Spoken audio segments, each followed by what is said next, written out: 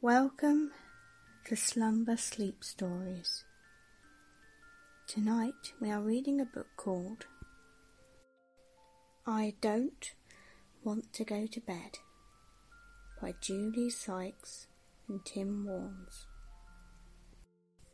First of all, make sure you're comfortable and snuggle down in your bed with your favourite toy. And let's begin. Little Tiger was very naughty. He did not like going to bed. Every night when Mummy Tiger said, "Bedtime," Little Tiger would say, "But I don't want to go to bed."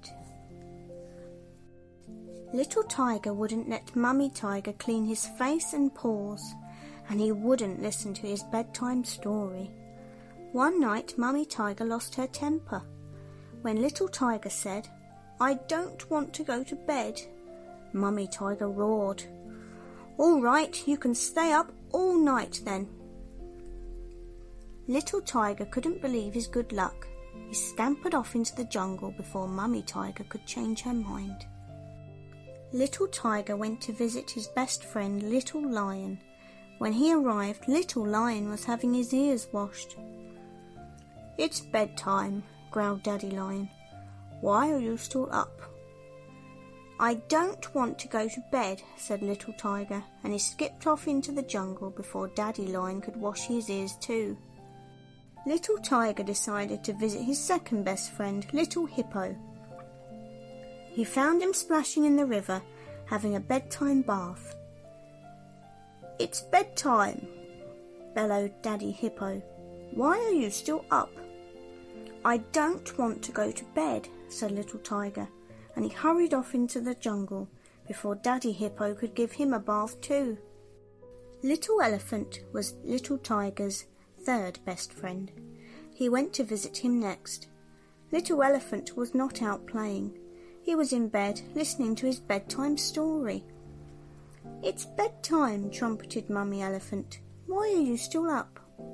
"I don't want to go to bed," said Little Tiger, and he bounced off into the jungle before Mummy Elephant could put him to bed too.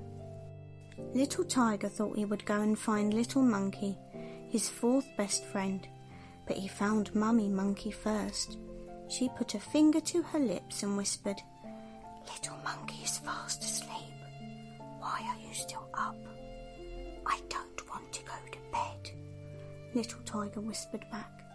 Quickly he tiptoed into the jungle before Mummy Monkey made him fall asleep too. Little Tiger didn't know where to go next. It was the first time he had been on his own in the jungle so late. Even the sun had gone to bed. Suddenly it seemed very dark. What was that?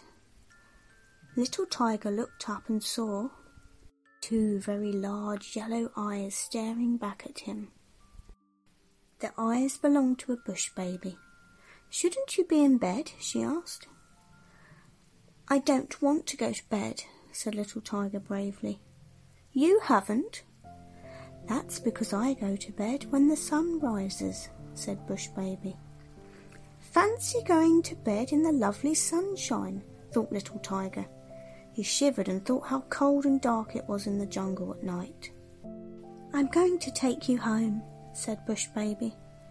"Your mummy and daddy will be worried about you." "I don't want to go home.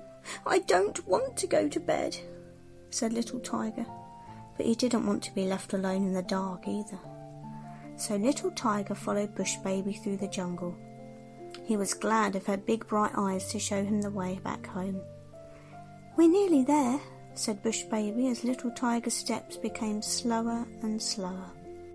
"I don't want to," said Little Tiger sleepily, dragging his paws.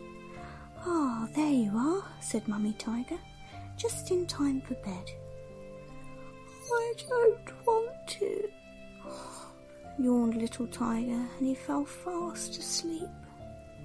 Mummy Tiger tucked him up and then turned to Bush Baby. But the den was empty. Bush Baby had disappeared into the jungle before Mummy Tiger could tuck her up too. The end.